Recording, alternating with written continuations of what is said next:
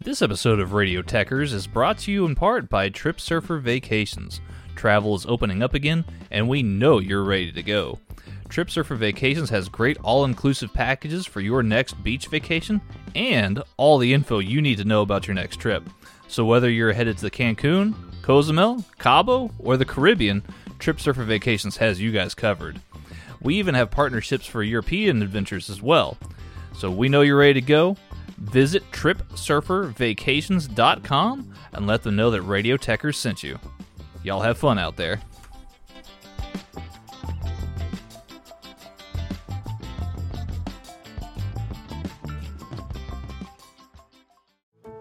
How did we become Central Ohio's most trusted team of orthopedic experts? We focus on what matters most, our patients. At Orthopedic One, we know we're only at our best when we're helping you get better. And every day, your commitment to overcoming pain and injury inspires and moves us. That's why we bring our best every day to earn your trust. Find a physician near you at orthopedic1.com. This episode of Headlock Talk is brought to you by Austin-based company Naturally Hemp's and their new line of CBD gummies. These gummies are made with 100% baked-in, pharmaceutical-grade, non-isolate-based CBD. What we're talking about here is the entourage effect. The entourage effect refers to the stronger effect you get when combining multiple cannabinoids together, as opposed to just CBD. Full-spectrum CBD, or CBD distillate, tends to be more potent and lasts longer, which is what we're talking about here. Unlike some other brands that use a spray-on CBD, Naturally Hemp CBD distillate is baked in, so you know you're getting the full dose with each gummy. I personally use them for all kinds of things, like sleep aid or muscle pain. And did I mention they taste great? They got 5 flavors, strawberry, green apple, lemon lime, watermelon, and get this, the orange flavor has vitamin C in it. Ooh. So, if this sounds like something you could go for, head over to your nearest Create a Sig vape shop and pick yours up today to see for yourself the difference Naturally Hemp's gummies can make in your life.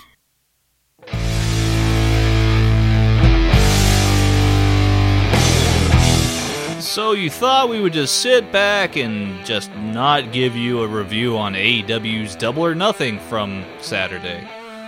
Well, think again, because it's Sunday. As of our recording this, we got on Skype and talked all about what is a potential Show of the Year contender.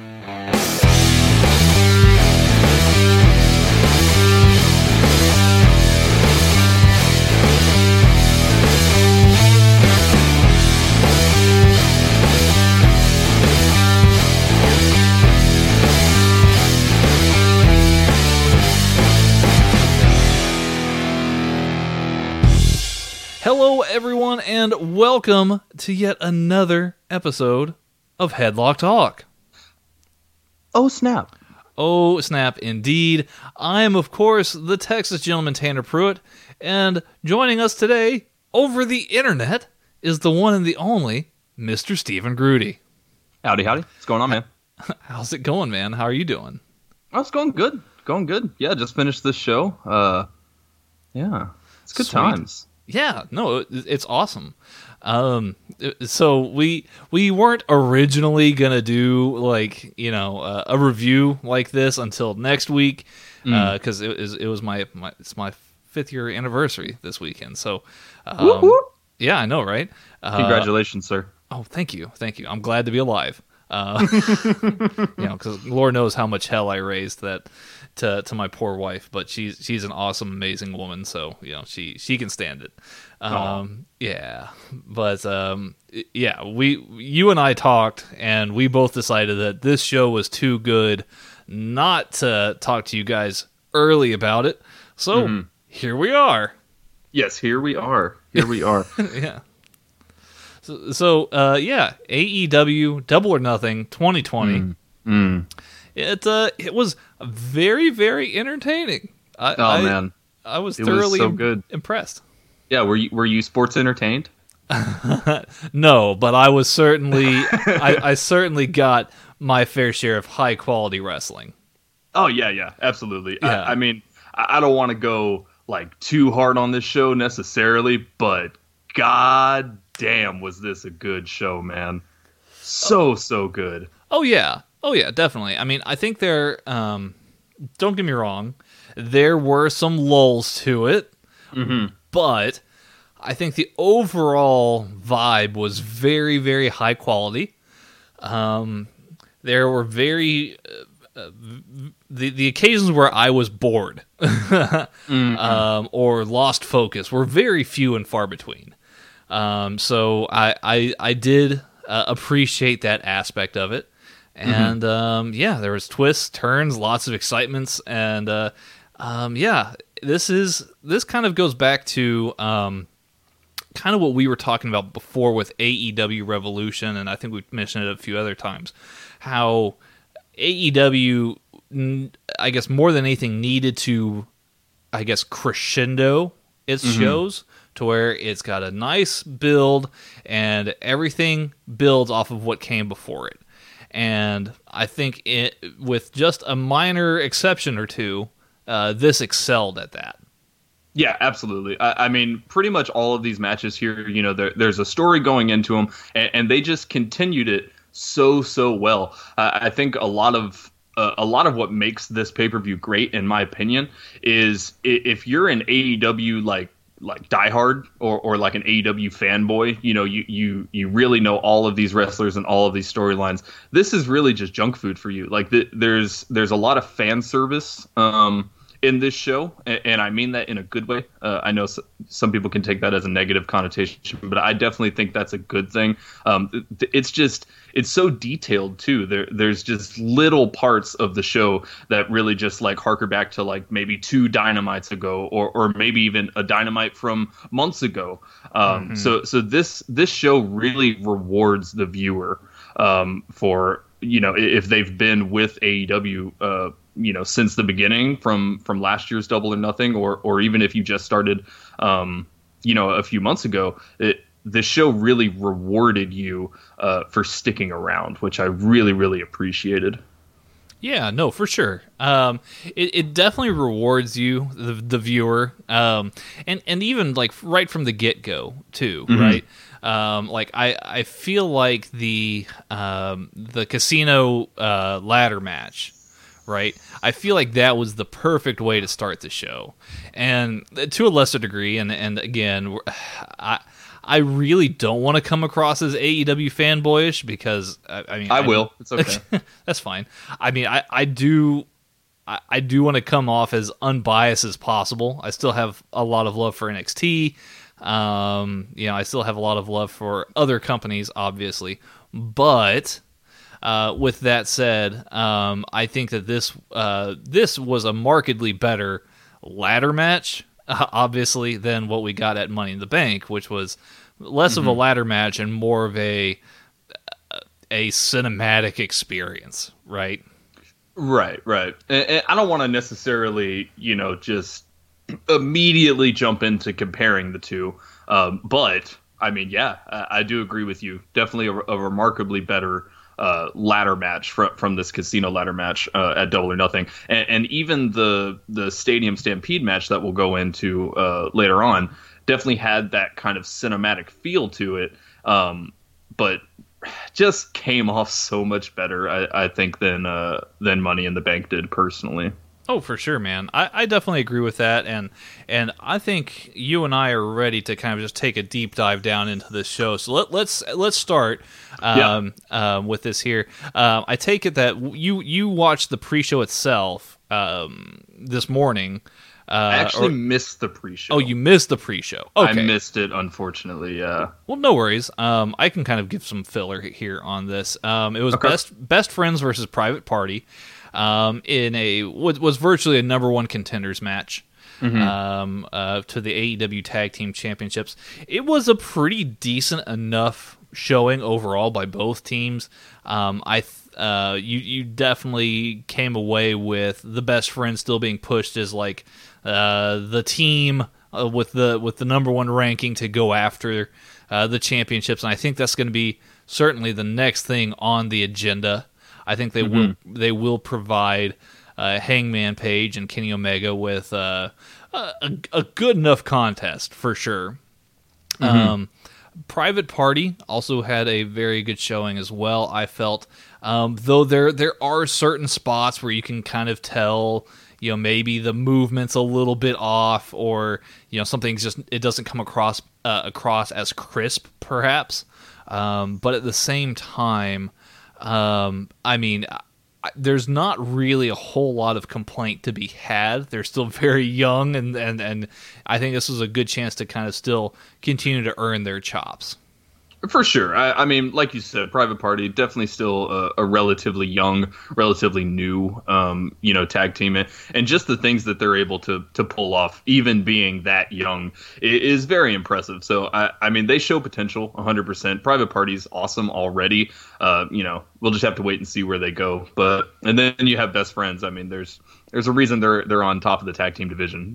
Those guys are really, really great, and they have that formula that AEW has been doing for their like babyface type people, where yes, they have the comedy type stuff, with the hug where they get the Okada shot and everything, but those guys can really wrestle.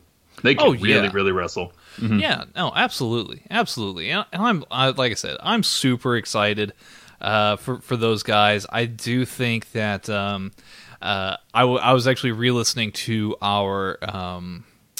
I know I'm getting a little bit sidetracked here, but I was re-listening to our end of the year special when we had Josh and Kevin on from Wrestling Reverb, and I still believe in what Kevin is saying, and that Private Party's definitely a team that if they're not just the ones to look out for, they're certainly the ones. There's certainly a lot of room for them to be tag team champions, perhaps later on in the year. Maybe a surprise win of the titles at some point. But yeah, I definitely feel like it's Best Friends time right now, and that they'll put on a pretty decent match, I believe, with Omega and Page.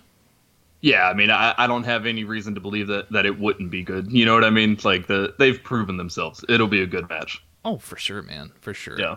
Well, let's dig here into the meat of the card, the opening match. Of course, the casino ladder match for a future AEW World Championship shot. Now, Rey Fenix was taken out of the match due to injury, but he was replaced by Joey Janela, who is not necessarily a like for like here in this case, but he did add another dimension. For sure. At the start of the show, they before the match, they were taking us backstage where they had pre-recorded some interviews with some of the guys. Joey Janela, of course, is the first one up here. He talks about how he's replacing Phoenix, and he does cut a pretty decent promo. But then he gives like the double thumbs up, like the the double thumbs up, and I was like, now you just lost all the credibility with me that you just gained. So right. Well, like you said, he gave a pretty decent promo. It wasn't amazing, but it was decent. And then he gives those two thumbs up, and you're like, okay, go away. Yeah, you're like, oh man, you just had to do that. There's Janela for you, though. I mean, yeah, true.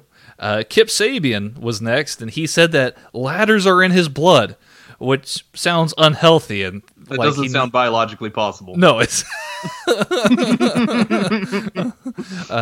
He did have his new best friend Jimmy Havoc with him, as well as Penelope Ford.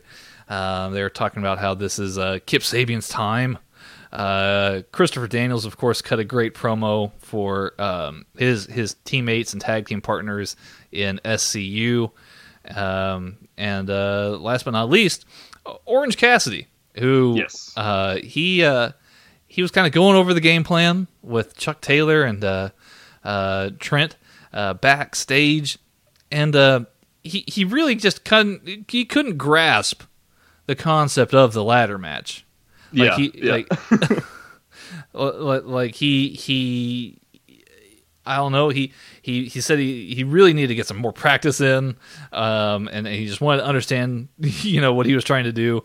Yeah. Chuck Taylor seemed really worried the whole time. It was good comedy. Yeah, I love how they have Orange Cassidy actually like talking now. Yes, and I thought it would be weird at first, but it's working. It's really working. And then you have, like you said, you have Chuck Taylor looking super worried, and Orange Cassidy kind of shoos him off, and he's like, "Let me practice." And oh man, it was funny. It was funny. Oh, absolutely. Yeah, you had it was the cool juxtaposition of Chuck Taylor being worried and then Trent being like, not overly confident, but he's like, "No, man, he could do it. You know, Yeah. he could do it."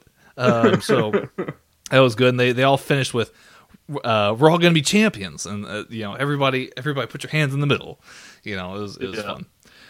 The match itself starts here. Scorpio Sky and Frankie Kazarian were actually entrants 1 and 2, so that made for an interesting start. They try to go for the ladders, but they instead opt, out of respect, to just start with wrestling, right? Yeah. So solid enough. Yeah. The first entrant, number 3, the third entrant here into the match, was Kip Sabian, who had Jimmy Havoc actually come from behind with a ladder and proceeded to sneak attack SCU as Kip Sabian was still making his way to the ring. So yeah, you kind of get a little bit of a hardcore moment here between these guys. The beatdown by Jimmy Havoc is short-lived as he gets, a released German suplexed into a propped ladder that was resting on the on like the middle rope. I think it was either the middle or the bottom rope. Right. And I think that sequence ended with Scorpio Sky being the only one left standing as the clock counted down. Darby Allin was the next one in, and he was shot right out of a cannon, Steven. He was fired up, dude. Oh my god. Yeah. He comes out, he's got his skateboard, he's suicide diving, he's just cleaning house. And then, like with most things, Darby Allin, after he cleans house, he gets, I think it was Frankie Kazarian, propped up on a ladder that was resting between the ring and the outside barricade. And then Darby Allin proceeds to climb up probably the tallest ladder in the entire match. Yep. And with his skateboard, he does almost kind of like a, if anybody's watched pro skateboarding or like the X Games before, there's this typical kind of like drop in that you would do like into a ramp or into a pool or whatever that they're skating in. So he kind of does like a skateboard drop in, but he Frankie Kazarian obviously rolls out of the way because that would have been murder. Yeah, like basically. Clearly homicide. Yeah. And Darby Allin crashes and burns, and he's grasping his ankle, and this looks very much like an old school, like if you're playing Tony Hawk's Pro Skater, and you fell off of a trick, how you would like grasp your ankle or your leg. Yeah, it looked like a real rough landing. Oh yeah, it was super rough. Like the trucks of the skateboard just got caught in between the rungs as he landed. The ladder itself just collapsed and broke in half, and then Darby Allin crashed to the floor, like you said, clutching that knee. And man, he was out for a little bit after that. I mean, for good reason. It looked so rough. And I mean, I guess props to Darby Allin for being willing to take a bump like that. It was crazy. Oh, absolutely. The next entrant into the match is Orange Cassidy, who walks out, and he immediately goes over to the commentary booth, and he's asking Excalibur, JR, and Tony what the rules are. And he seems really frustrated that he even has to climb the ladder, and he's kind of just like, frustrated by everything that Excalibur explained to him. Yeah, just like, man, this is hard. Yeah, he's like, this is super difficult. So he gets into the ring, and he's ducking and dodging everybody, who tries to like get in his path as he's trying to figure out Orange Cassidy fashion. Right, he's trying to figure out how to use the ladder, and then like ducking and dodging everybody who's coming after him. He starts off by like he lays the ladder flat on the ring, and then tries to like step onto the ladder and like reach for the chip until he finds out. Like, bro, you got like 7-8 more feet, like right, like minimum 10. Like you got to get up there. So he's trying to figure out how to set up the ladder as he's dodging attacks by everybody else. After him is Colt Cabana, who I would say this is where probably the finest comedic spot comes in. He's there. He's purposefully teaching Orange Cassidy, incorrectly how to use the ladder, right?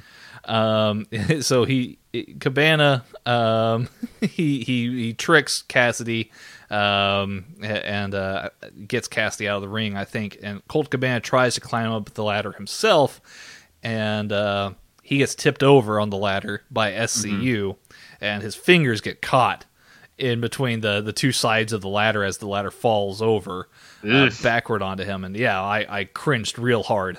Yeah, 100%. That just does not look comfortable. It was around this time that the organization of the match really started to, I guess, take a little bit. It was breaking down basically into a giant brawl. And as you would have clearly expect, somebody who would thrive in the middle of this kind of environment, Joey Janela is the next person out. He also has a hot start by, I guess, doing a senton, like a flipping senton. Off the ramp. Off the ramp. He's starting to clean house. SCU and Kip Sabian are battling for the ladder advantage in the ring as everybody else is brawling. Luchasaurus is out next again. Hot start, super overpowering. You know, he's cleaning house on everybody. Like all the stomps, all of them, all of them, all of the stomps. And then Darby Allin comes in miraculously, and he gives Luchasaurus a code red from the middle rope, which is actually a pretty cool spot. Last but not least, they said that somebody would be making their debut tonight, and it was none other than Brian Cage, who was making his long-awaited debut. He had signed with AEW a few months back, and then, you know, after everything else that was going on in the world, you know, I guess things took a little bit of a delay. Yeah, I can't blame him for that, you know? No, absolutely not. He comes out and is being managed by Taz, which is an interesting move. Cage rips a ladder in two on the entrance ramp, which is like, my God. Dude. I was like...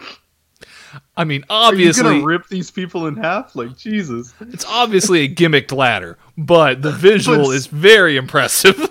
Absolutely. I mean, I'm not familiar with Brian Cage. This is... to my knowledge, the first thing that I've seen him in, and to just have the first visual of this guy be ripping a steel ladder in half, like you said, it is a gimmicked ladder, but still, like, that visual is just like, okay, this match is going to take a turn, you know? Yeah, here's this huge guy just making his way to the ring, and he just tears this ladder into two. It's great. So he is just... wreaking havoc upon everybody in the match, and as one, you know, will do. I guess the rest of the participants in the match decide to gang up on him and eventually bury him under a bunch of rubble after finally after being ganged up on, including putting a very large poker chip on top of him. Dude, that thing was huge. Yeah, it looked like it weighed a bunch. Yeah, no, for sure. I mean, it can't weigh that much. You don't want to crush Brian Cage, but no, you don't want to kill him. Just saying, it looked heavy. Right.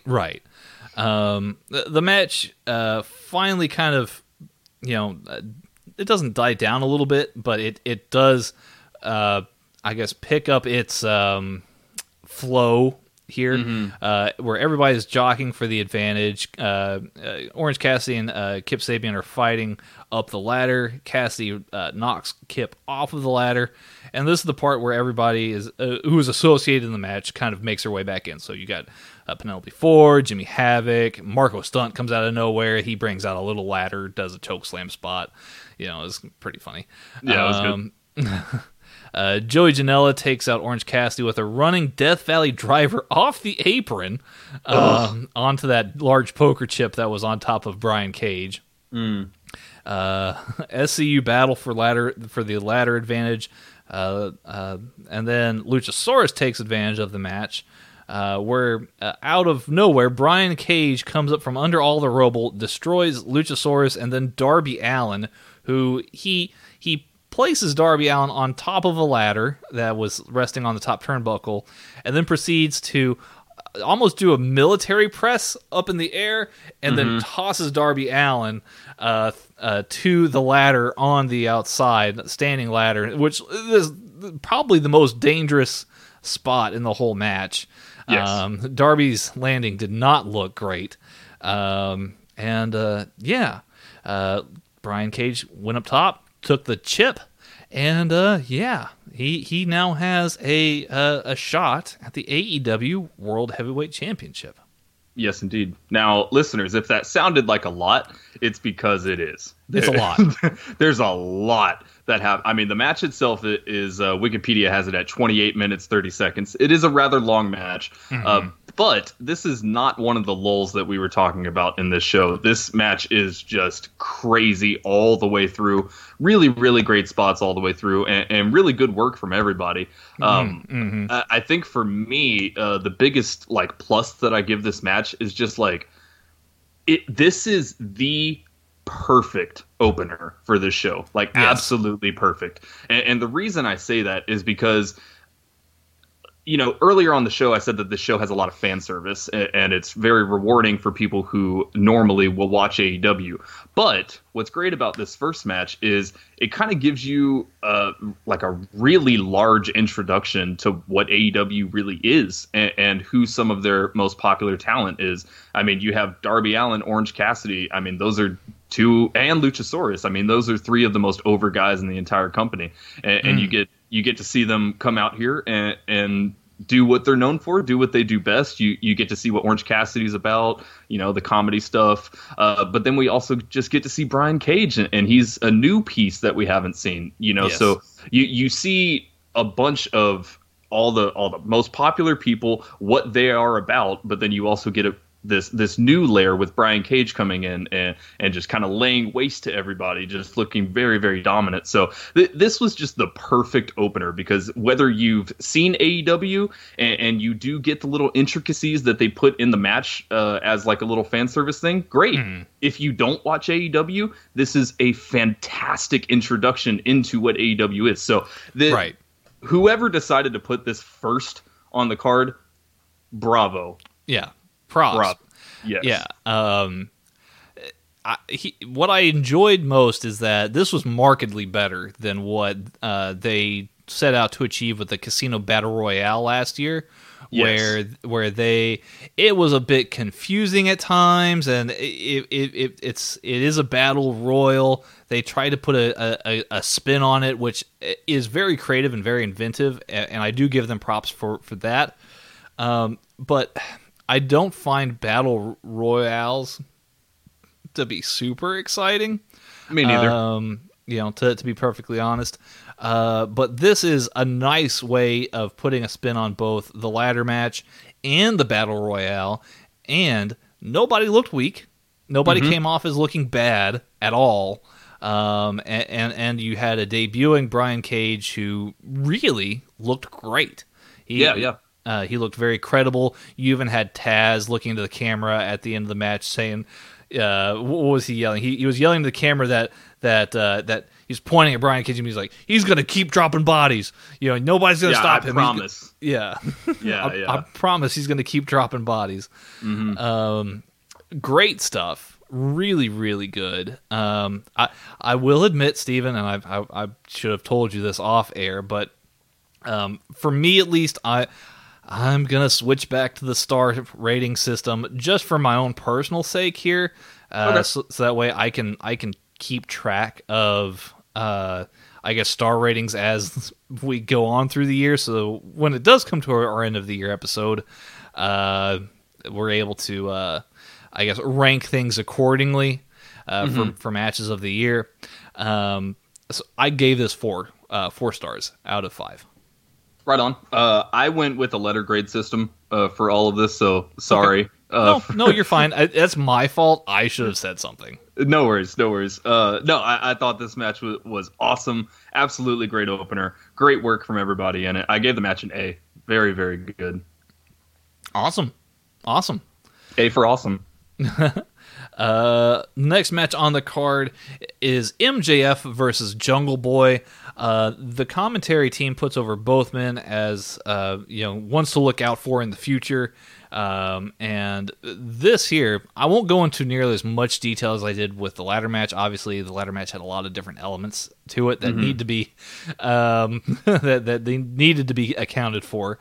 Right. But this match here was excellent. Yeah, no, absolutely. Definitely excellent is a good word for it. I mean, both of these guys, it's really crazy to think about. And the commentary team talked about this too in the middle of the match. MJF is 24 and Jungle Boy is 22.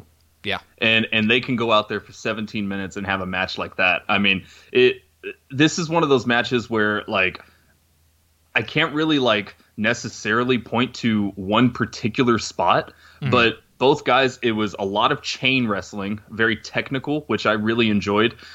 We got to see a lot of the flying stuff that we know Jungle Boy for. We got to see more of the opportunistic, kind of like quick holds from MJF. We just got to see the best of both these guys. I think. I really thought that Jungle Boy was going to go over here. I really thought that's the way that the momentum was going. But MJF did eventually get the victory, which is surprising for me. I thought Jungle Boy was going to get it just because he's been so hot recently, and then with MJF being such a crowd favorite and he's very dominant in the division, I figured they were going to use MJF to kind of put Jungle Boy over, but they did the opposite, which is fine. I think both guys would deserve the victory, and I don't think Jungle Boy is necessarily worse off for the loss. But I mean, either way you shake it, it was a very, very good match. Oh, yeah, absolutely. Like you said, there's a lot of chain wrestling, a lot of technical kind of stuff. And MJF, obviously, I mean, he's very much a throwback, like a very old school kind of heel. But he does back it up very, very well in the ring. Jungle Boy, every time I watch him, he gets better and better, and this is going to be fairly high praise, and I don't know how many people out there are going to agree with me, but he does remind me a lot of a young Will Ospreay, in that while Will is probably more high flying base, he's more lucha based as well. Jungle Boy kind of has more of a hybrid sort of style where he can fly, he can work lucha style, he can do technical wrestling. He's just very well versed in general. But he continues to put on quality performances and raises that standard every time I see him. So I think it may hopefully in a few years' time, I'm not saying he has to bulk up, but if he did, it would make for I think a better overall appearance for him, and it would make him look perhaps more formidable against a guy who's I would say not significantly bigger, but definitely larger in somebody like MJF, right? Right. Yeah, I mean, I pretty much agree with that. Definitely from the appearance standpoint, Jungle Boy has proven to us that he's more than capable in the ring. And like you said, in any aspect, whether it's, high flying, brawling, technical kind of stuff, he can excel in any of that. Definitely, bulk up a little bit, and I could see him being, a real big asset, real big main eventer for this company for sure. But even then, like, not even taking anything away from Jungle Boy, you mentioned every time you see him that he gets better. How many people on the AEW roster do they have that are like that? It's so many. There's so many wrestlers that they just keep getting better and better and better. And I don't know if that's, 100% due to the staffing that AEW has or the training that these wrestlers go through. But whatever they're doing, man, it's really working. Because, I mean, Jungle Boy, MJF, Brody Lee to a certain degree, Nyla Rose, like there's so many competitors on that roster that every time you see them, they're better than the last time. Well, I think a lot of that has to go into, like, they have a good core, not only of young up and coming people that maybe you may not have seen, or heard of, or people that have been established on the indie scene for a while. But you also have these guys who are also just ring generals, right? Like your Chris Jerichos, your Kenny Omegas. You even go behind the scenes, and you've got guys like Jerry Lynn and Billy Gunn. You could even look at like veterans in tag wrestling, like Frankie Kazarian, Scorpio Sky, Christopher Daniels. These are people that you can learn a lot from, and even Matt Hardy, who especially Matt Hardy, who we will talk about later on in this episode. He's a big part of helping a lot of these guys, kind of learn this new kind of TV style if they haven't worked TV style before. Right. So, I think that they have a good mix of talent that's really making their product stand out. Yeah, I completely agree. On to our next match, Cody versus Lance Archer for the inaugural TNT Championship, which was presented by Mike Tyson, who we spoke about in previous episodes. Mike's trying to make a comeback. We'll see what happens with that. I do actually have some breaking news to share. Oh, snap. Mike Tyson, he kind of put out an open challenge of sorts, and it appears, and this is just what I'm going off of based on Bleacher Report, MMA legend Tito Ortiz is intrigued by the prospect of taking him up on this challenge. He says it would be a once-in-a-lifetime kind of thing that he couldn't possibly turn down if given the opportunity. So, oh, shit! Yeah, we'll see where that goes. I'd be very intrigued. Tito Ortiz, not necessarily known for his boxing per se, but he does have some knockout power. Yeah, so it will be interesting. Mike Tyson, he proved to us all that he is still very, very much a scary man. Yes. So Tyson, he comes out with the TNT title. It looks good. The commentary team did note that they will be refurbishing the title a little bit. They didn't get the gold plating that they were initially looking to get. But that they will rechristen it soon once that plating gets available. Right, and I'm just curious. I know the gold plating's not on it yet, so we haven't seen the title, complete necessarily. But what are your first impressions? What do you think of it? I think it looks overall pretty solid. I can see the direction that they want to go in with it, especially if they do get the gold trimming to it. I think it would look really, really nice, the gold on red. Though I like that kind of style personally. But yeah, I mean, it's not a bad looking belt. Yeah, no, I like it. I think with the gold on there, it's going to really pop. Like you said, with the red too, it's going to look really, really good. I am not the biggest fan that TNT is just like smack dab in the middle and it's just their logo right there. Right. But I mean, what are you gonna do? It's not like the first NXT title where it's just TNT done. So it's right. Fine. I would have preferred maybe a little bit more stylistic kind of on the TNT logo. Make it dynamite-ify it. If you will, but it looks good. I mean, it's always possible that the new design, whenever that's made available, that that it will have more trimming to it, and that it'll have maybe more features on it. I guess I don't know. Yeah, it'd be cool. a more creative design. I don't know. Yeah, it would be cool if like the letters TNT were like maybe faded, or like the plating was kind of coming off on that part, and then have the rest of the belt be like pristine gold plating. I think that would look really cool. Oh, for sure. Anyways, we're talking about a belt, but right. Oh, and I'm sorry, I'm getting sidetracked again. I don't remember I don't think we rated the last match, MJF and Jungle Boy. I gave that 4, by the way, 4 out of 5. B+. There you go. Good stuff. Anyway, back to the match at hand here. Lance Archer versus Cody. Lance Archer kind of comes right out of the gate and hits his finisher on Cody, the Blackout. He hits it on Cody right away. Cody rolls out of the ring. And really, this match really is about 70-30 for Archer. Archer takes a lot of this match here. Mm-hmm. No, 100%. I mean, and that's throughout the entire match. Like it's very Archer heavy throughout this. I stopped just short of calling it a squash match. Obviously, because of the finish, but also just because Cody did get some good offense in.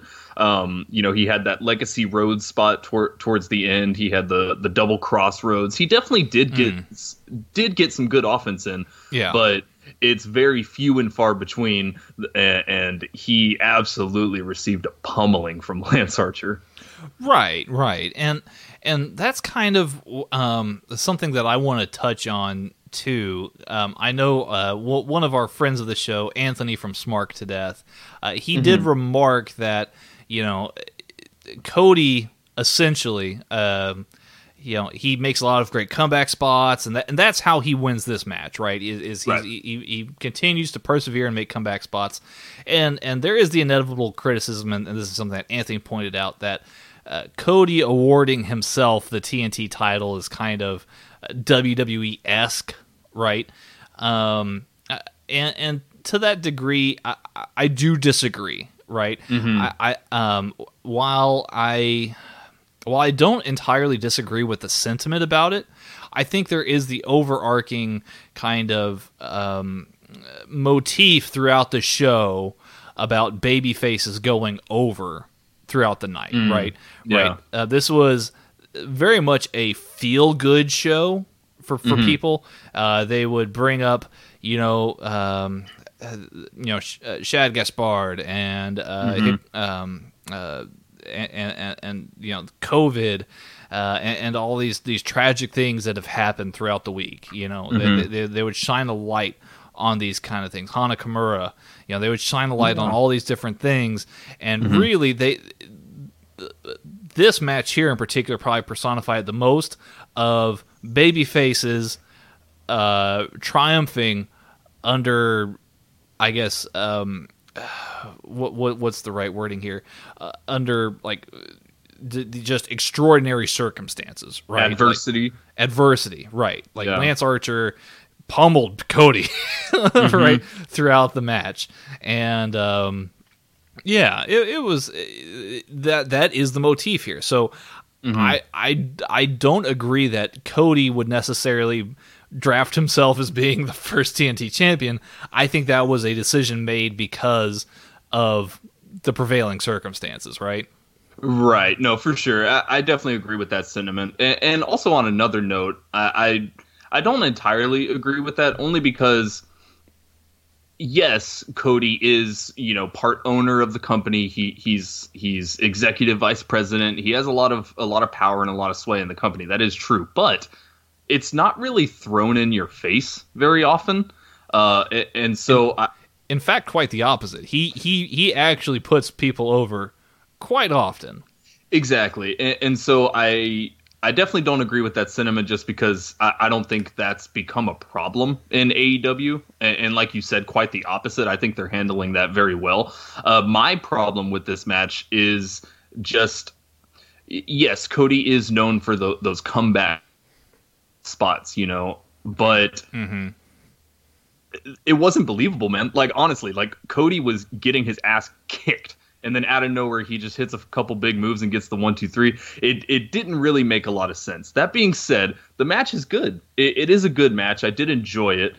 It went a little long, in my opinion. I think that's due to the fact that, like you said, it was a very 70-30 split match. Not a squash match, because Cody did win, but it's almost a squash match because Cody got very little offense in and then got the pin at the end. And so that's my issue with this match. I don't think the finish was very believable. But at the same time, it's Cody, and it's the Legacy Rhodes moves, and the story of it is big. So I get them trying to make the finish make sense with these big legacy moves, but I have respect for Dustin and the Rhodes family, but that's a DDT. You didn't just you didn't just kill the man. You hit him with a DDT. and somehow you got the pin. I don't know. Yeah, it's a spinning, almost DDT neck breaker kind of modification. And it's a very cool move. It's a very cool move, and he did it very, very well. But like, I don't know. So I gave this 3 1/4. I did remark that it is a well worked match, if a tad bit overbooked. Mostly because of, again, I think that 70-30 split that we were talking about, but also, the focus on Arn Anderson and Jake the Snake Roberts and all that stuff kind of leading into it there. Mike Tyson. Mike Tyson's there. Yeah. There's a lot of cutaways to Mike Tyson. Mike Tyson gets involved when Jake the Snake tries to bring out, the snake into the ring, and then Jake the Snake nearly craps himself, because of Mike Tyson, and then obviously. Yeah, Lance Archer, he's trying to call out Tyson, and then Tyson clearly says "F you" to Lance Archer, and you can see him mouth the words "Get out of here, motherfucker!" Right. He and at this point, look, Mike Tyson, he shot that video and he posted something along the lines of, and I'm not sure if this is verbatim or not, because I don't do Instagram, but he basically remarked that the gods of war have drafted him back into the fight game, right. And like something really like serious, and it's like super grand, right? You don't want to pick on Mike Tyson when his ego's been reactivated like this, right? So there were spots where it was just, it's not unusual that Cody tends to overbook the match to a grandiose extent, but I still think that this was executed pretty well, all things considered. What'd you give this match? 3 1/4. 3 1/4. Give it a B-. Okay, so probably close to around the same. Give or take. I enjoyed it. Yeah. I definitely have some qualms with it, but I enjoyed it. Yeah. We had an update with Dr. Britt Baker, or rather her doctor, because doctors need doctors. Of course. He's saying that she'll announce her status on when she'll return on Dynamite. He did remark that the patient is obviously worse than the injury. So take that for what you will. I almost wish they had gone into some kind of vignette with like Britt Baker getting like an IV put in or something, and her just like going ham on these doctors, like slapping them around and stuff like that. But they didn't. But they should have. They should have, perhaps. Maybe we'll get some of that on Dynamite. Who knows? Hey, who knows?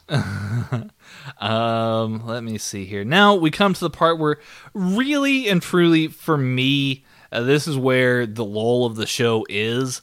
Yes. You have Penelope Ford versus Chris Statlander.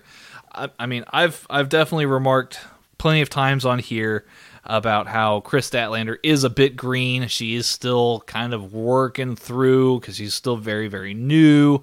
Penelope Ford, we haven't seen a whole lot of her outside of her managing role. So this match here was probably about what you would expect here.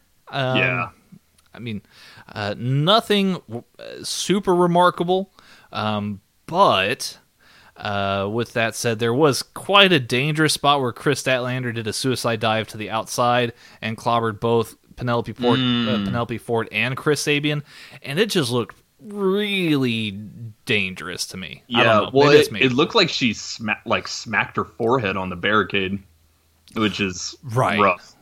Which is really, really rough. Yeah, that was the one like memorable spot from the match, in my opinion. Definitely kind of where the show starts to take a lull. Chris Statlander is definitely looking better, for sure. Penelope Ford, definitely looking good. But the match just didn't really grab me too much. It wasn't a bad match per se. Like I don't want to crucify the match. It was fine. It was solid. I don't know. Yeah, it was fine. It wasn't remarkable. It wasn't terrible, but I did only give it 2 stars out of 5. I gave it a C. Oh, well, yeah, probably still about even right there. Yeah. Dustin Rhodes took on that one guy. He used to do the 10 thing. What's his name? Sean Spears, thank you. There it is. That's it. Yeah, no. Sean Spears, he comes out in a nice suit. Not really nice suit. It's a suit. It's a suit, right? He starts talking about how he's gonna end Dustin's career, and he wants Aubrey to start the match and count out Dustin, and blah blah blah. At first, he hits the music, Dustin's music, and it turns out it's a trick. It's not really Dustin. He doesn't come out. But then, Crazy. Yeah, right. But then Dustin, his music hits again, and Sean Spears is like surprised because he's like, "Oh yeah, I didn't ask for this. Like I told you to only play the music once." Yeah. Well, Brandy comes down the tunnel, and Dustin actually sneak attacks Sean Spears from behind, and it was a very short squash match in which Dustin progressively strips Sean Spears out of his clothes, which is weird. All the We're way not down. even to the weird part yet. Yeah, he gets all the way down to his boxers, and or whatever, trunks, whatever you want to call them. Yeah. And that's pretty much what happened here. Yeah, it turns out Sean Spears wears underwear with Tully Blanchard's face on it. Yes. So that's some info you might need for later. I don't know. It's possible. Yeah, you definitely know where Sean Spears stands. Yeah. On Tully Blanchard. Or where Tully Blanchard lands on Sean Spears. This guy gets it. Oh, yeah, man. no, this match was something. So I will say this, I enjoyed it. It was funny. I didn't give it a rating just because it's really not like a match per se. It was funny. Yeah, it isn't really a match, right? It really isn't. But it's just kind of a thing where Dustin's like, "Oh, I'm still here," right? Right. It's just like a little funny skit, basically. That's what I would say it is. Probably just like some kind of skit, Yeah, I would agree. That's pretty much it. Mm-hmm. Let's see what else happened here. Yeah, I can't really think of anything else that really happened with this segment.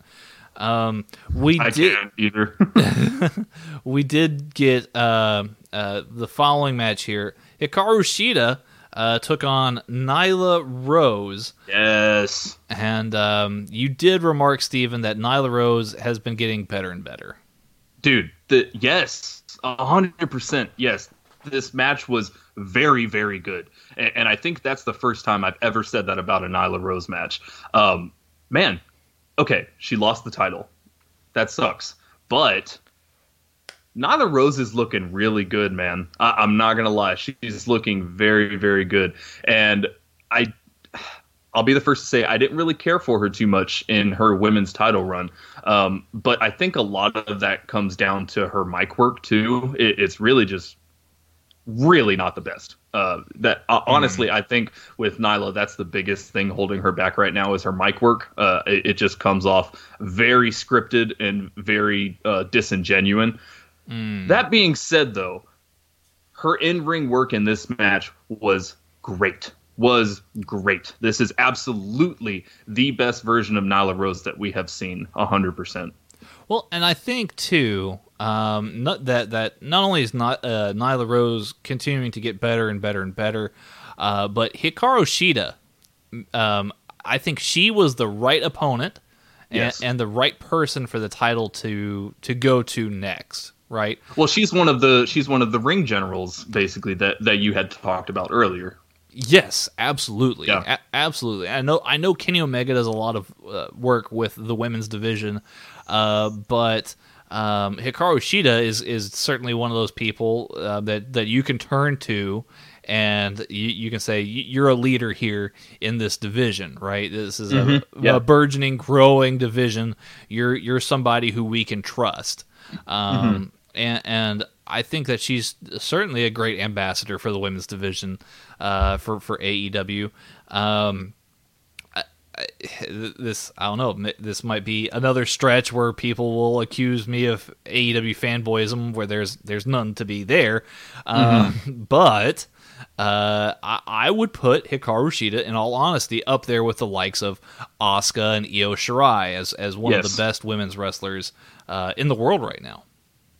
Yeah, no, I completely agree, and I think she proved that with this match for sure. And what I love about this is a Nyla Rose title match where the challenger is not leading Nyla through the match. This is a very back and forth match. It has very good momentum throughout all of it. I really think Nyla and Hikaru have really good chemistry together. There's technical spots, there's power spots, there's hardcore spots. I mean, this match is really, really good, y'all. Yeah, I mean, if anything, if nothing else impressed me, it was how well Hikaru Shida actually adapted to the hardcore environment. Because you see her, and it's like, she's really good. She's very technical. She's very savvy in the ring. And then you put her in this kind of environment, and it's like, oh wow, okay. So she's got a lot of versatility to her. And like I said, I think that this was certainly the right time to pull the trigger on Hikaru Shida taking that title. She did have some, I guess some interesting ring gear. It looked like it was based on like a video game character. The closest one that I could match up with was Tifa from Final Fantasy VII. That's the first thing I thought of when she walked out. Yeah. Yeah, she like that, but in red. So yeah, I mean, it looked brilliant. Yeah. And go ahead. I was just gonna say, I'm very happy for her victory. Absolutely, yeah, and I'm really happy to see what the AEW women's division looks like with Hikaru Shida, kind of at the helm, and really after this match, seeing both of these women work, like, man, give me a rematch of this. 2-3 months down the line, I want to see, the progress that Nyla has made, and maybe at some point put the title back on Nyla. That's something I never thought I would say, but she is looking better and better. I might actually be becoming a Nyla Rose fan. Oh goodness. Okay. Yeah. Well, there you go, ladies and gentlemen. Steven Grudy, Nyla Rose fan. This it might not be Hikaru Shida's best match, but this is 100% Nyla Rose's best match. Yeah, I mean, I would certainly agree with you up to this point, for sure. And speaking of that, I want to move along to our penultimate main event of the evening. This match here is for the AEW World Heavyweight Championship between Jon Moxley and Brody Lee. Now, I've read... Ratings? Oh, yes, I'm sorry. For the last match. 3.5 for me, for Hikaru Shida and Nyla Rose. I gave it an A. Oh, okay. Yes. Very cool. Yeah, no, this was great. I really, really liked this. Okay, sorry to interrupt. Go ahead. No, it's fine. Brody Lee challenges Jon Moxley for the AEW Championship. So my question to you, Steven, first off is, in some circles around wrestling Twitter, people have said that this is Jon Moxley's best pay-per-view match so far. Would you agree with that assessment? If it's not number one, it's number two. This was a very, very, very good match. I think I still put Moxley and Kenny, their hardcore match. I still think the lights out match. The lights out match. I still think that's Jon Moxley's best match. Just for me personally, I'm a big fan of the hardcore style matches, so it makes sense that me personally, I would put that above this one. But you can absolutely make the argument that this is Moxley's best pay-per-view match. I certainly wouldn't. I wouldn't judge you for having that opinion. No, for sure. Yeah, I completely agree with your sentiment about the Kenny Omega John Moxley match being the best one so far in AEW at least, because Right.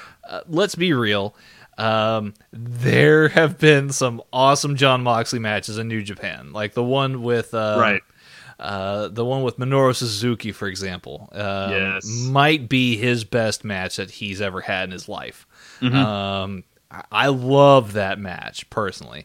The thing with John Moxley too is, he has a very particular style, but he can change it also. Right. Like AEW John Moxley is not the same as New Japan John Moxley. So, maybe you like AEW John Moxley better, maybe you like New Japan John Moxley better, and that's fine. Either one. But he's a different guy when he's over there, I think. Yeah, I can certainly see that point as well, that he's kind of a different cat while he's there. I mean, but he also has a whole different level of, talent and experience in New Japan, and a different working style and philosophy in New Japan that you kind of get some inspiration drawn from. You can clearly tell that there's inspiration drawn from New Japan and other places in AEW. But for me, Moxley's had very, very, very, very, very good matches in New Japan. Like I mentioned with Minoru Suzuki and then Tomohiro Ishii, Shingo Takagi. Oh, yes. Those matches are just beautiful, beautiful matches. Yeah. His Ishii match is so good. Yeah, that Ishii match is just great. But I would say that I will definitely say that this is Brody Lee's best match so far in AEW by a long shot. And I will say that this is John Moxley's probably close to his best match that he's put on in AEW, at least. With the Kenny one being the exception, I think. The intensity level of this match was super duper high. Lots of brawling. The refs really kind of let this thing go.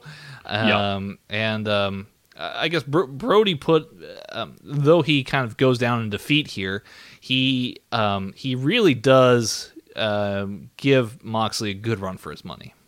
Yeah, absolutely. And you mentioned the ref kind of let this thing go away, and absolutely. I mean, this was borderline no DQ match almost. It was booked as a singles match, but there was definitely weapons. There was definitely table spots and some other kind of brutal stuff. But man, it was just a really, really well-paced match, I think, is really the biggest thing.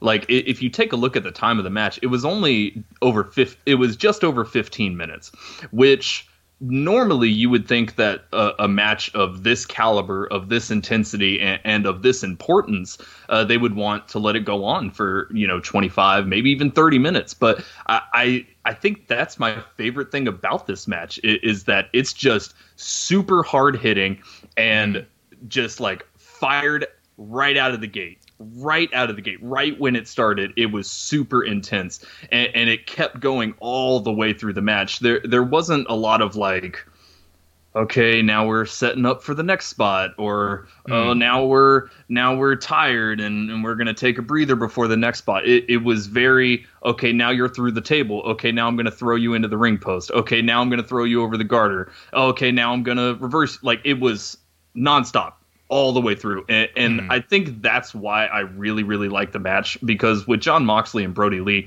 they're both so brutal, very, very brutal. They have like DDT spots, brain busters, and things like that, putting people through tables, and to see that like 100% of the time for 15 minutes straight, it's just like, it's almost like a visual of you sitting in your chair with your hair blown back. You know what I mean? Like, it's just so in your face and intense, Well, and I'm glad that you used that word intense, because I did remark here too that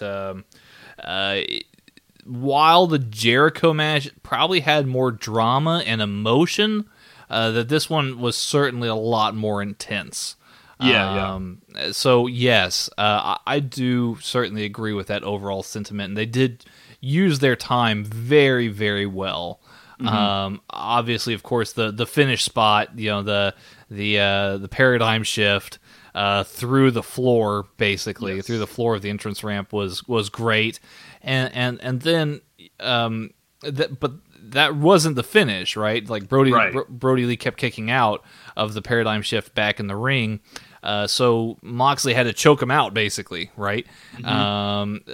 So yeah, I think that that alone put Brody Lee over quite a bit, in that you had to literally put him down, right? Yeah, absolutely. No, I mean that was one of the things that I had mentioned in my notes and I think I even mentioned this when we had previewed Double or Nothing also, where I thought it was maybe a little too early for Brody Lee to be in this title picture. I thought it might, if Moxley wins, it's going to bury Brody, or if Brody wins, it's going to bury Moxley. But they just did it super, super well. I think winning with the technical submission and choking Brody Lee out, I think absolutely was the best way to do it. And this match probably has the most brutal finish of an AEW match to date. You know, you just with the visual of Brody Lee, the top of his head cut with blood dripping down on his face, and then you have Moxley just ramming his elbow into that cut. He bites the cut at one point. It hits the paradigm shift and then hits him with that sleeper to get the victory. And it's probably the most brutal straight up finish that AEW has had. It was just really good. Yeah, no, I completely agree. I ended up giving this 4 1/4. I gave it an A+. Loved it. Wow, there you go. Yeah. And then obviously the main event. The Stadium Stampede, the Inner Circle versus the Elite. This match was, man, it was entertaining. Yeah. So on the top of our show, I had mentioned that the show is very fan service heavy, and you definitely get parts of that in the other matches, but this match really, if you are an AEW diehard fan, if you watch all of Dynamite and know all the wrestlers, know all the stories, man, this one's for you. Yeah, it's really so a lot's been said about the cinematic style match, right? Right. And I think, and this is just me personally, I think this is where AEW really takes advantage of only doing so many pay-per-views a year. Because they were able to see, the I guess the Edge Orton match and the Graveyard match and the like the Ciampa Gargano match, the Firefly match. They were able to see all the Money in the Bank match being the most recent. They were able to see all these elements of what WWE had done, but they had learned from all of the mistakes that WWE may have made. So with this here, there was the right amount of action, the right amount of cutaways, and the cutaways were made to where it always stayed fresh and entertaining.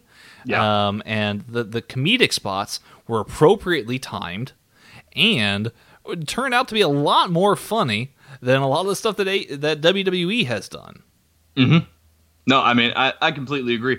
I don't really think it's realistic for us to go too much into this match just because it's... Right, there's so many levels and layers. Yeah, it's nonstop balls to the wall action for 34 minutes. It was honestly even hard, a little hard to keep track of what was going on even watching it. So I'm not going to sit here and try to explain to y'all everything that took place in this match just because we'd be here for hours and hours. But to Tanner's point, I completely agree. I mean, the comedic spots were perfectly timed. There weren't too many of them. They didn't overstay their welcome. And then, like I said, it was nonstop action all the way through. I will admit, right when the match started, like when they did the, I guess the kickoff run or whatever. Right. They just run from opposite ends of the ring and yeah. I was like, okay, this is gonna be dumb. Like, all right. See, you know what it reminded me of, Steven? What's that? So back in the XFL days, like the first run of the XFL, the start of the game was always a dash from both ends of the field for the ball. And that's exactly what this is a dash to midfield collision between the elite and the inner circle. And what's cool is, like, you know, the elite, they come out second, but they're dressed as their normal everyday selves. Right. But like the inner circle, because of their level of camaraderie, and I guess I don't know if this was like them feeling like, it's not necessarily like an insecurity, but they wanted to feel like overwhelming.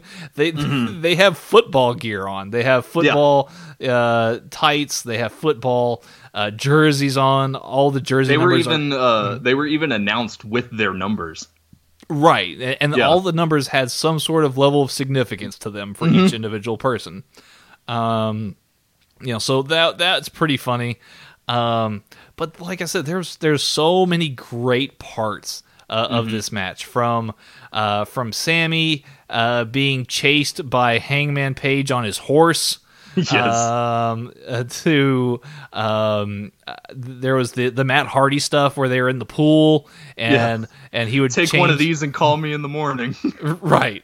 Like he would be the doctor, but then like he would also like he would change into different versions of Matt Hardy, which was really fun.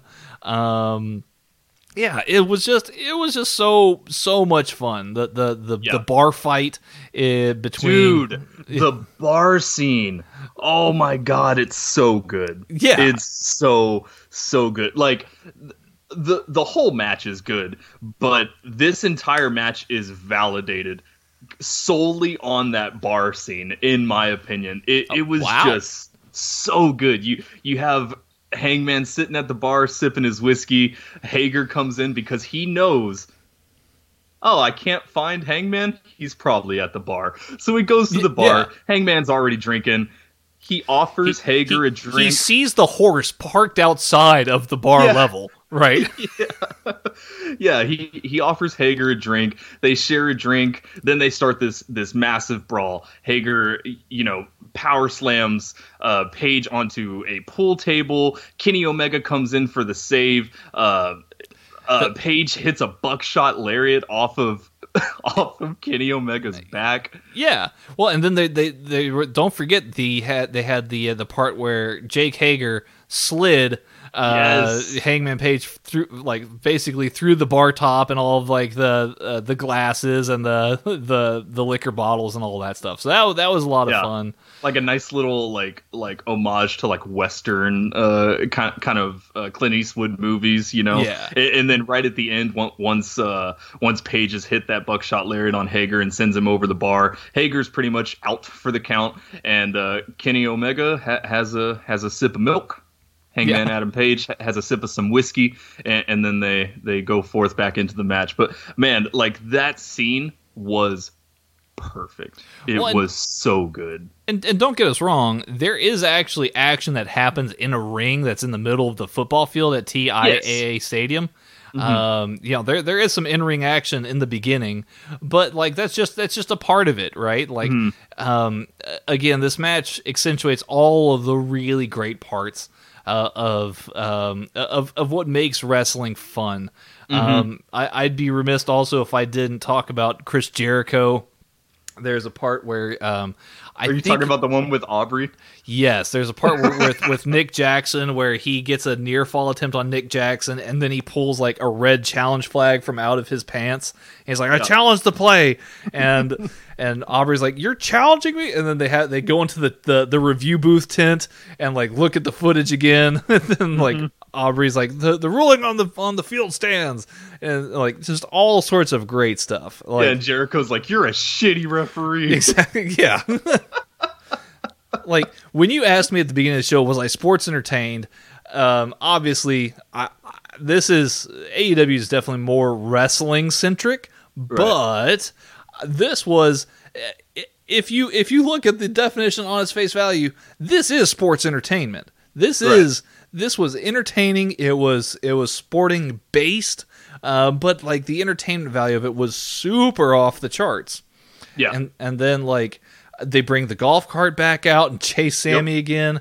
The finish spot is just out of this world. I don't even want to spoil that because like that's like the exclamation point right at the end of the match. And there's like two main big exclamation points at the end that I won't spoil that just put the icing on the cake, you know? Oh yeah. There's just so much good stuff that happens here. Oh, dude! And then Adam Page with the line marker. Yes, the line marker. He rolls over Chris Jericho with the line marker. It's great. Dude, like this is man. Like if you take a look at my notes here, it basically just devolves into all caps towards the end of it. It's so good. This is one of the best things AEW has ever done. 100%. Oh yeah. Oh man, I loved it. They kind of took what they wanted to do with Blood and Guts, I think, and was really like, you know what, we could do this, but let's do this instead. And I think that they really took full advantage of everything that they had available. Props to Tony Khan and his father for even being like, sure, do it at the football field. We'll just buy whatever we need to replace. And they really did a great job with this. As a form of entertainment, it's like 10 stars. Like, right? It's great. 100%. As a wrestling match, I'll give it 4 3/4. Right. I'm even kind of leaning towards 5 just because of how awesome it is. Mm-hmm. But right now I'm going to sit at the 4 3/4 mark. Yeah, I mean that's certainly fair. From a wrestling standpoint, I mean it's not the greatest match, I guess, but like that doesn't matter though. Like this is it's its own thing. So yeah, I mean there's not a lot of in-ring action, in-ring wrestling, but it was never meant to be, right? Exactly. That's not what you want out of this. And I think they did it basically as good as they could have and gave me exactly what I wanted out of this match. I mean, like I said at the beginning of the match, I was like, this is going to be dumb. But it did not take long for me to completely change my viewpoint. Like this is one of the best things AEW has ever done, if not the best. Oh yeah, no, it's really, really fun. I'm actually I'm going to break the fourth wall here. I'm actually rewatching it right now as we speak on mute, and there is a part where they kind of, I think it's Santana and Ortiz are up somewhere in the stands with, I want to say it's Omega and Hardy. It hasn't happened just yet on the screen, but I'm reminded of this. They're kind of where there's a corridor that leads into the stadium, and Santana, I believe, Irish whips Kenny Omega down this hallway, and you see Kenny Omega still continue to run down the hallway, even though he was Irish. Like, he's Irish whipped. There's no ropes to be found, but Kenny Omega keeps running. So it's like that's a fair level of like, just like continuity there. I thought it was funny. No, I mean, like there's spots galore in this match for sure. Yeah, there's comedy spots. There's some really brutal spots. But then interweaved between all of that, there's just little specks of inside jokes or little references or things like that. So that's why I say that this match is 100% for the fan. Like it's. I don't know. Like it's almost like they didn't make this match to get it on as many TVs as possible. They made this match to put as many smiles on as many faces as possible, and I respect the hell out of that. Right, and that kind of goes back to what we were saying. Like this is built as a feel good show. Yeah. Right. And this is really the highlight of it. In all honesty, I mean, there's so many things, and all the guys here just bring such a high quality, high level of quality to This match, even though it is a bit goofy, it is a bit odd, there's hardcore elements to it, it's not super technical, so it's not an Okada Omega classic, but this is something different. It is a different, a whole different animal. I sincerely appreciate it. So yeah, I mean, 4 3/4 to 5 stars is certainly where I'm headed to this. It's certainly a highlight for AEW this year. And that's I gave this match an A++. Like I loved it, man. I absolutely loved it. And I'm gonna say something. You can agree or disagree, and I'm talking to you, Tanner, and also the listener. You can agree or disagree. This is probably AEW's best pay-per-view of all time. Well, I was going to ask you what your overall feelings were about the show in its entirety upon its conclusion, how you felt and everything. So it's quite clear that you feel as though this is the best show that they've done. I mean, yeah, absolutely. I mean, this is the best overall show. Now, there are shows with better moments. Take a look at Double or Nothing last year with Jon Moxley coming in. That's a huge moment and a big moment in the history of AEW for sure. Take a look at Revolution with Moxley winning the title. That's big. Completely new landscape for the AEW title division. But none of those shows were as solid top to bottom like this one was. Like the lowest rating I gave a match was a C+. Yeah.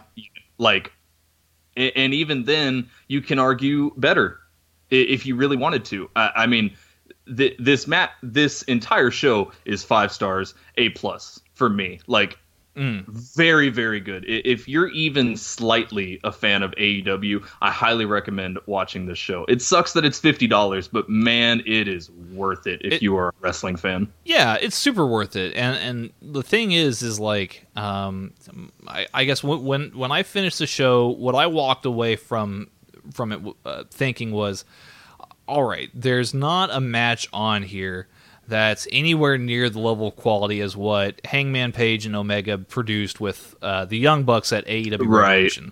That's such a good fucking match. Holy crap. That match, no, it's fine. That match is probably right now, I mean, it's neck and neck with Okada and Ibushi from Wrestle Kingdom 14 as being match of the year for me.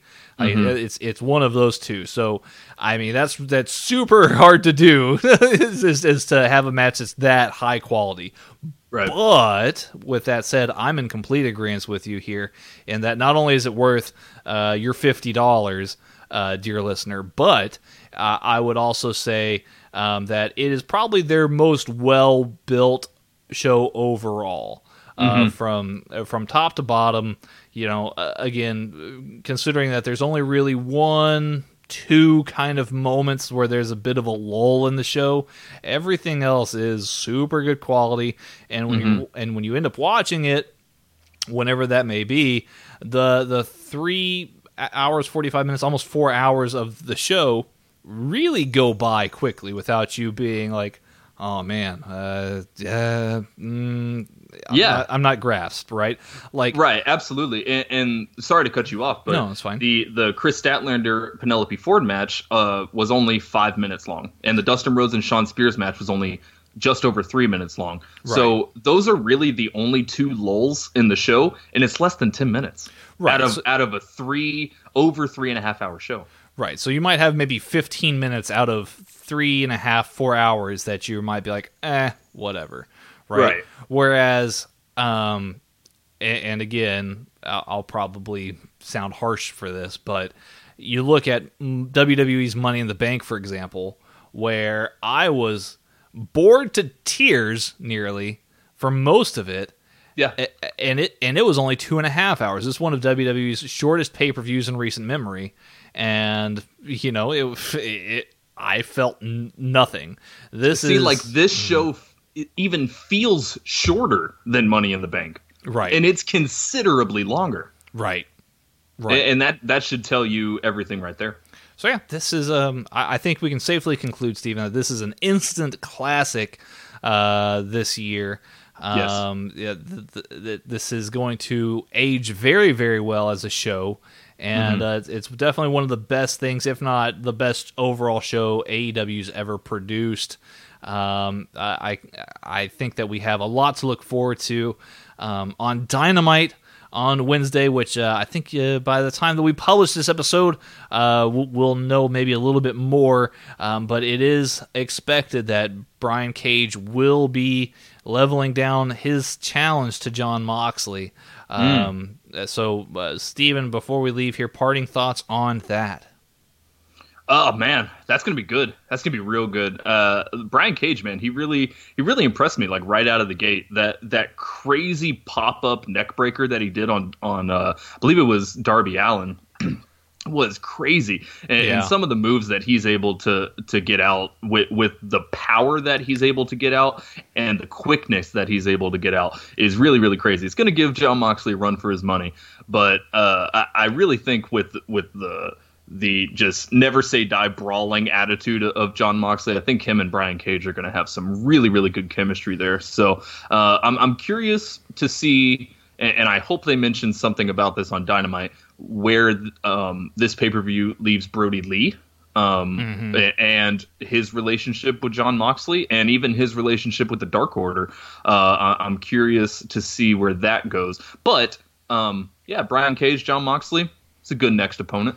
Is there any worry in your mind regarding, because you brought up Brody Lee? Brody Lee challenged Jon Moxley rather quickly for his time in AEW. Is there any worry regarding Brian Cage challenging Jon Moxley so early in his AEW arrival? I mean, a part of me, sure. I do think that they handled his debut very, very well. He looks extremely dominant, which is how they want him to come off. At the same time, Brody Lee looks really extremely dominant as well. Do I think Brian Cage will take it off John? Absolutely not. Is it a little early? Possibly, yeah. We'll see what they do with Brian Cage on Dynamite. I think if he can be on Dynamite for the next 2-3 weeks, really just have John and him build up a rapport and build up this rivalry that they may or may not have. I think it could work. It will definitely take some work. If they just have the match out of nowhere, 100% way too early. If they put a little bit of build on it with how good Brian Cage's debut was, it could work. No, for sure. I think what is necessary here is Brian Cage needs to come out on Dynamite, lay down the challenge to Jon Moxley, and really take the next, month, 2 months, 2 months maybe minimum of Brian Cage just destroying everything in his path, making him seem like a unbeatable monster, so that by the time that All Out comes around, that we have somebody who's a formidable challenger in Brian Cage, but who won't lose anything if he does indeed take a loss to Jon Moxley. Moxley's the champion. He should be able to overcome these kind of odds, but we don't want Brian Cage to look, bad in the process. So they really do need to really work Brian Cage and make him seem like a Brock Lesnar type here in AEW. Yeah. Brian Cage, he needs to fight Jake Hager and win. He needs to fight Dustin Rhodes and win. And maybe fight Brody Lee and win. He needs to fight some big guys. Yeah. And not only just win, I think he needs to win in some brutal fashion too. Yeah, and decisively. Yes, very decisively. I think that it will take the full 3-month build. I think that they announce the match. Brian Cage says, hey, I'm coming after you, Moxley. Moxley says, whatever time, whatever place. They say all in or all out rather, and they leave it at that. Moxley does his thing, Cage does his thing, and then they heat things back up with a month to go for this to really kind of hit things out of the park. I think that's how I would do it. But AEW's had a lot of really good luck so far, and I look forward to seeing what they do next. Yeah, no, absolutely. Absolutely great show. Really gives a lot of questions and a lot of intrigue on what comes next. I mean, you really can't ask for more with a pay-per-view, It did exactly what it needed to, and it did it in a very, very entertaining way. Fantastic. Well, you definitely have a glowing review from us, ladies and gentlemen. I hope you've enjoyed listening to the show. I hope you definitely check out AEW Double or Nothing. If you haven't done so already, please check out this show. Definitely very, very well done. If you haven't done so already, hit us up on Twitter at Headlock Talk. Again, that's at Headlock Talk on Twitter. That's where you can find us. You can give us a follow. I'll follow you back. It'll be a lot of fun. We can talk about wrestling, or whatever else is on your mind. It really doesn't matter. I'm open to anything. Almost anything. Good thing you threw that in there. Yeah. Be careful. Yeah. It is the internet, of course. Exactly. But man, if you are a sponsor, you want to hit Headlock Talk up, for any sort of arrangements or business inquiries, you can hit us up on our email, headlocktalk@gmail.com. Again, it's headlocktalk@gmail.com. That's where we go for business inquiries. And then last but not least, please, dear listener, go ahead and hit that subscribe button right there at the top of your screen, whether you're listening to this on iTunes, Spotify, Google Play, Podbean, or anywhere else where you listen to podcasts. And if you really want to go that extra mile, and we do encourage you to do so, we would like to be number one in your hearts.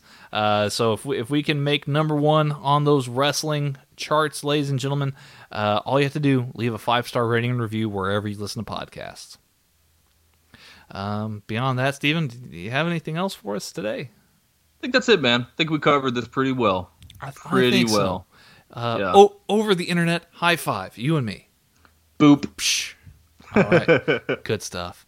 All right, well, you guys, I am, of course, the Texas Gentleman, Tanner Pruitt, and, of course, with us over the internet, the one, the only, Mr. Stephen Grudy.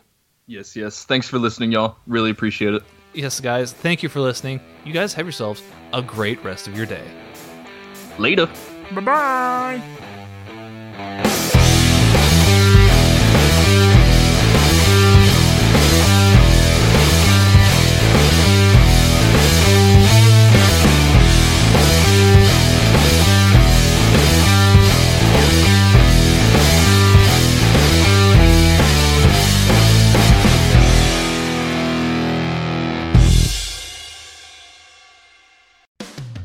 Whether you're kicking it in the sticks or kicking it at home, lounge in upholstery with a contemporary feel designed for relaxed living with the Brantley Gilbert Collection at Morris Home. Enter online at morrisathome.com/win for your chance to win a guitar personally autographed by Brantley Gilbert or one of many Morris Home gift cards to upgrade your home today. That's morrisathome.com/win for your chance to win from Morris Home. How did we become Central Ohio's most trusted team of orthopedic experts? We focus on what matters most, our patients. At Orthopedic One, we know we're only at our best when we're helping you get better. And every day, your commitment to overcoming pain and injury inspires and moves us. That's why we bring our best every day to earn your trust. Find a physician near you at orthopedic1.com.